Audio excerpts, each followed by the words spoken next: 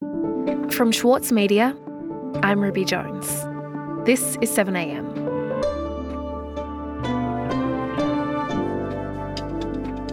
One state in Australia locks up more children than any other, Queensland.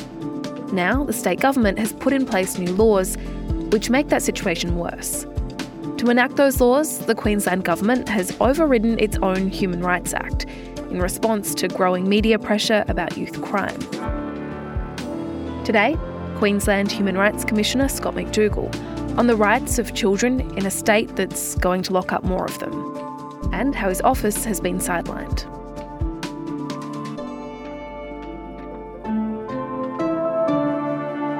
It's Tuesday, April 4.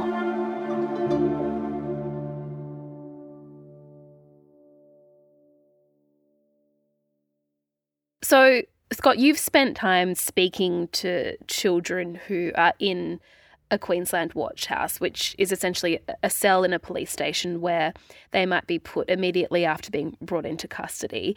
Can you describe to me what those watch houses are like and what children have said to you about being in that situation? Yeah, look, they're incredibly desolate places. They're designed to process adults. They're high security environments. They're highly stressful environments. They're built of concrete and steel.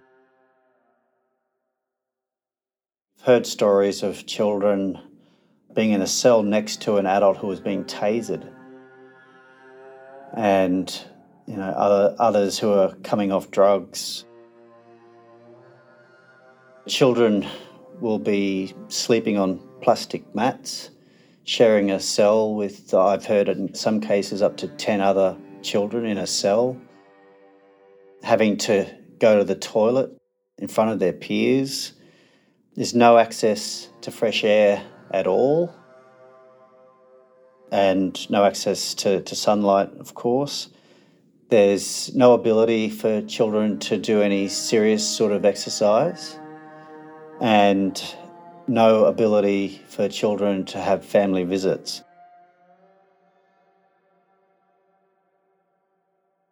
And the children who have ended up in places like this, who are they? Can you tell me a bit about them and their circumstances?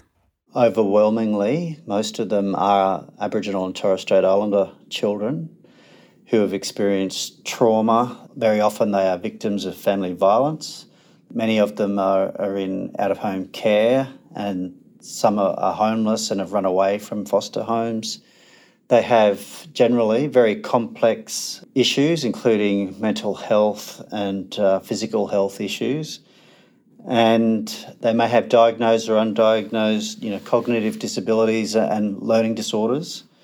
They're some of the most vulnerable humans that we have in our society. And it has to be understood that Queensland has the highest rate of incarceration of young people in Australia. So in 21-22, about 34% of all children in custody in Australia were sitting in a Queensland detention centre or a Queensland watch house. So Queensland has had a long issue with coming to terms with the needs of children, and the youth justice system has been struggling for some time.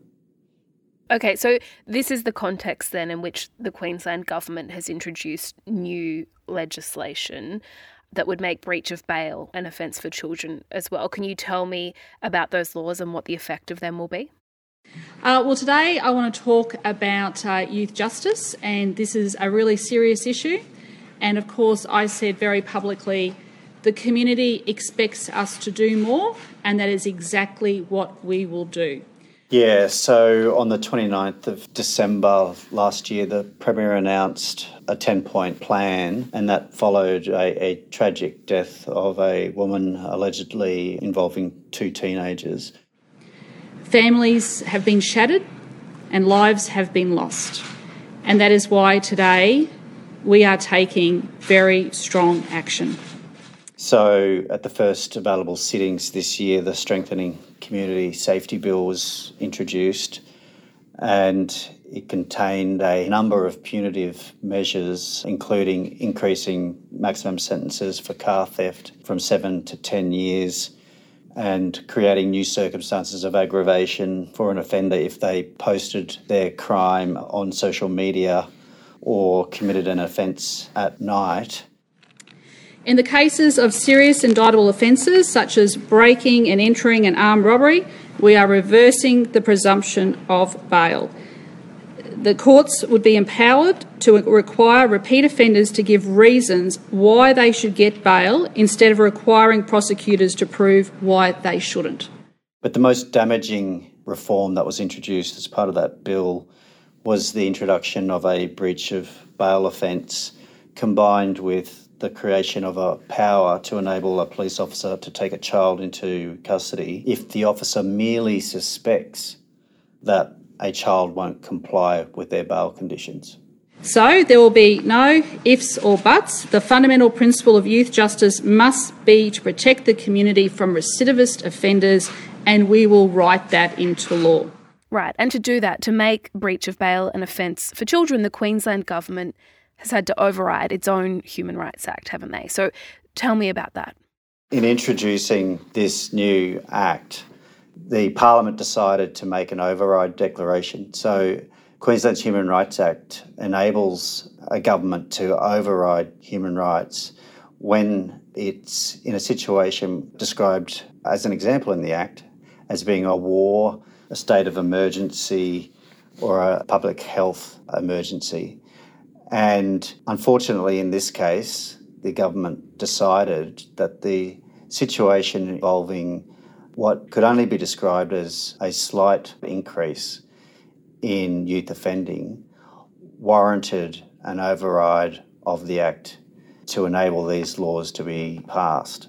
It's really unfortunate, and I think sets a really bad precedent in Queensland, where on the back of really what amounts to public anxiety, and I don't want to downplay the significance of particular tragedies for families and communities, but that really doesn't meet the threshold of a public emergency that would justify overriding human rights, particularly of children. But the key right for this discussion is the right of children who are entitled under international law to be protected. And in our Act, there's a specific right recognised that every child has the right to protection that is needed by the child and is in the best interest of the child because of being a child. And I think in this Strengthening Communities Bill, we really have lost sight of the fact that the people who are impacted by these laws are children. They are not adults. They do not observe the same deterrence effect. Their brains are not fully developed and not capable of making the same decisions as adults. They deserve special protection because they are children. We'll be back after this.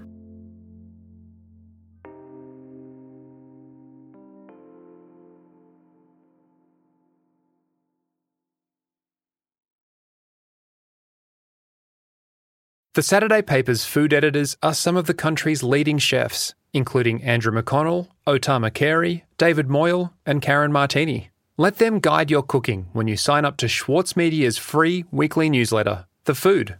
It features the latest recipe from the Saturday Paper, along with a selection of seasonal dishes suitable for all cooks. Subscribe today at thesaturdaypaper.com.au/newsletters. With award-winning news coverage and reviews, The Saturday Paper is essential reading for everybody. For a limited time, subscribe to a year of our quality, independent journalism, and you'll receive The Saturday Paper's stainless steel coffee cup, made in collaboration with Fresco, for free. Subscribe from just $2.10 a week. Simply visit thesaturdaypaper.com.au/offer. The Saturday Paper. No hot takes.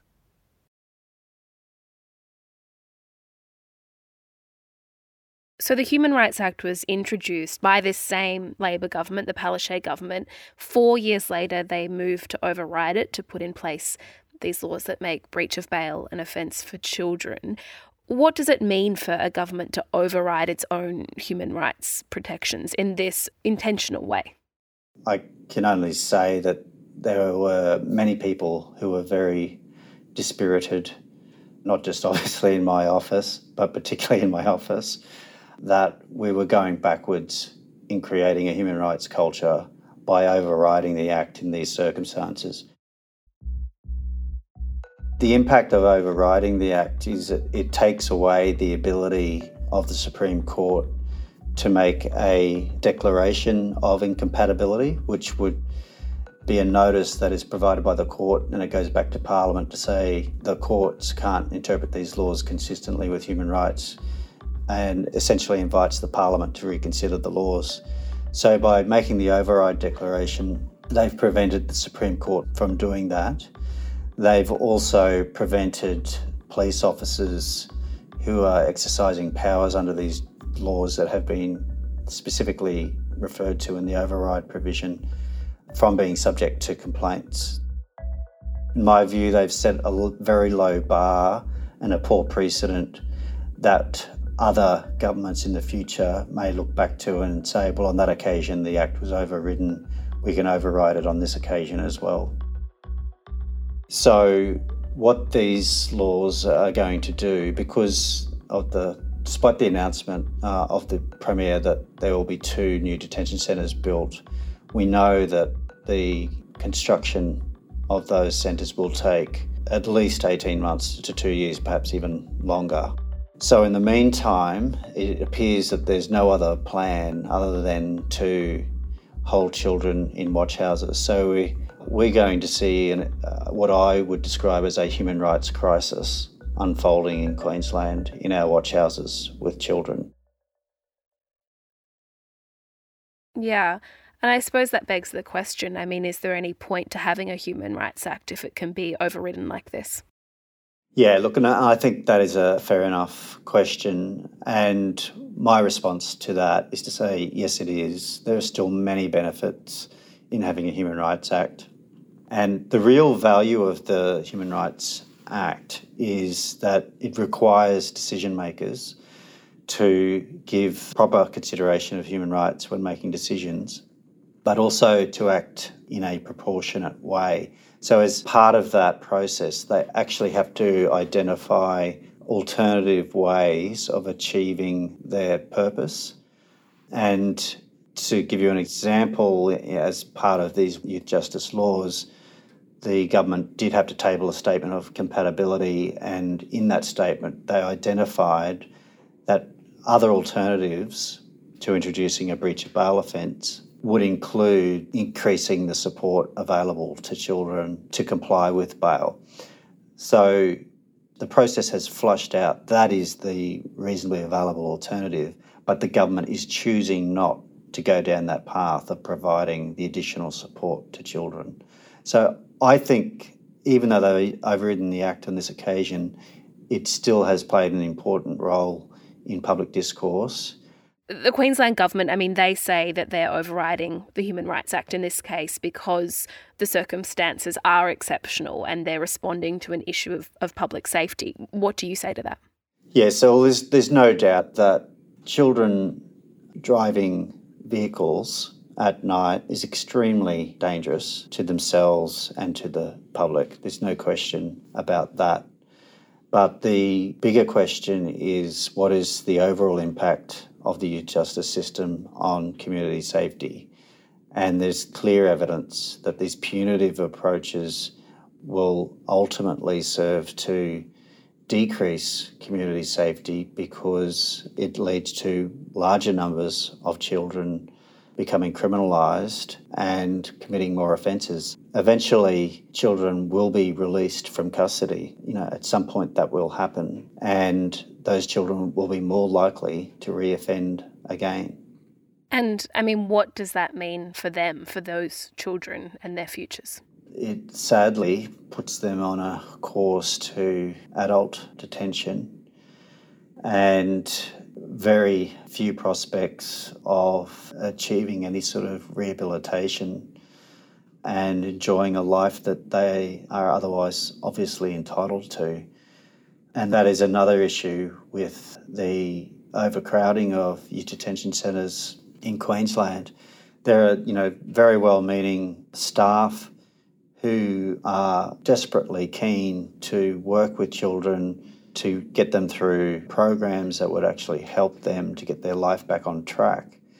Yet they're not able to implement those programs simply because they don't have the security arrangements in place to get children through them because of the overcrowding situation. So there's clearly more work that can be done in ensuring that children and families continue to be engaged in education so that they are not at risk of entering the criminal justice system.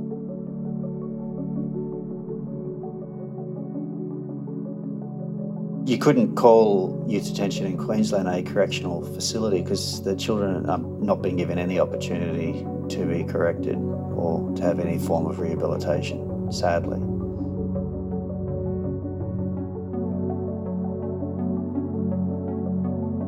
Scott, thank you so much for your time. No problem. Thank you, Ruby.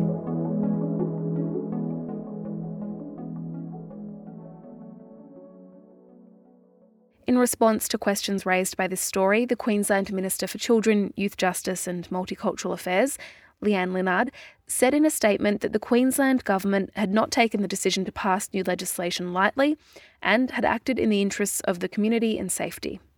She said, quote, "I didn't want to see young people in watch houses any longer than they have to be. However, community safety is paramount, and if an alleged offender needs to be detained, they will remain in a watch house until they can be transferred to a youth detention centre." Sydney Dance Company explodes on stage with Momenta. This world premiere by acclaimed choreographer Raphael Bonacella is unmissable contemporary dance. Strictly limited season from the 28th of May to the 8th of June. Book now at sydneydancecompany.com. Also in the news today, Indigenous campaigner, activist and Yolngu elder Yunupingu has died on his homelands, aged 74. Yunupingu's voice can be heard on many Yothu Yindi songs, but his activism stretches back to the early 1960s. In his later years, he remained a leader on Indigenous rights, land rights, and a supporter of the Uluru Statement from the Heart. And Finnish Prime Minister Sanna Marin has conceded defeat in the country's parliamentary election over the weekend, with her Social Democratic Party government suffering huge swings against it. Marin, aged 37, was the youngest Prime Minister in Finland's history. I'm Ruby Jones. This is 7am. See you tomorrow.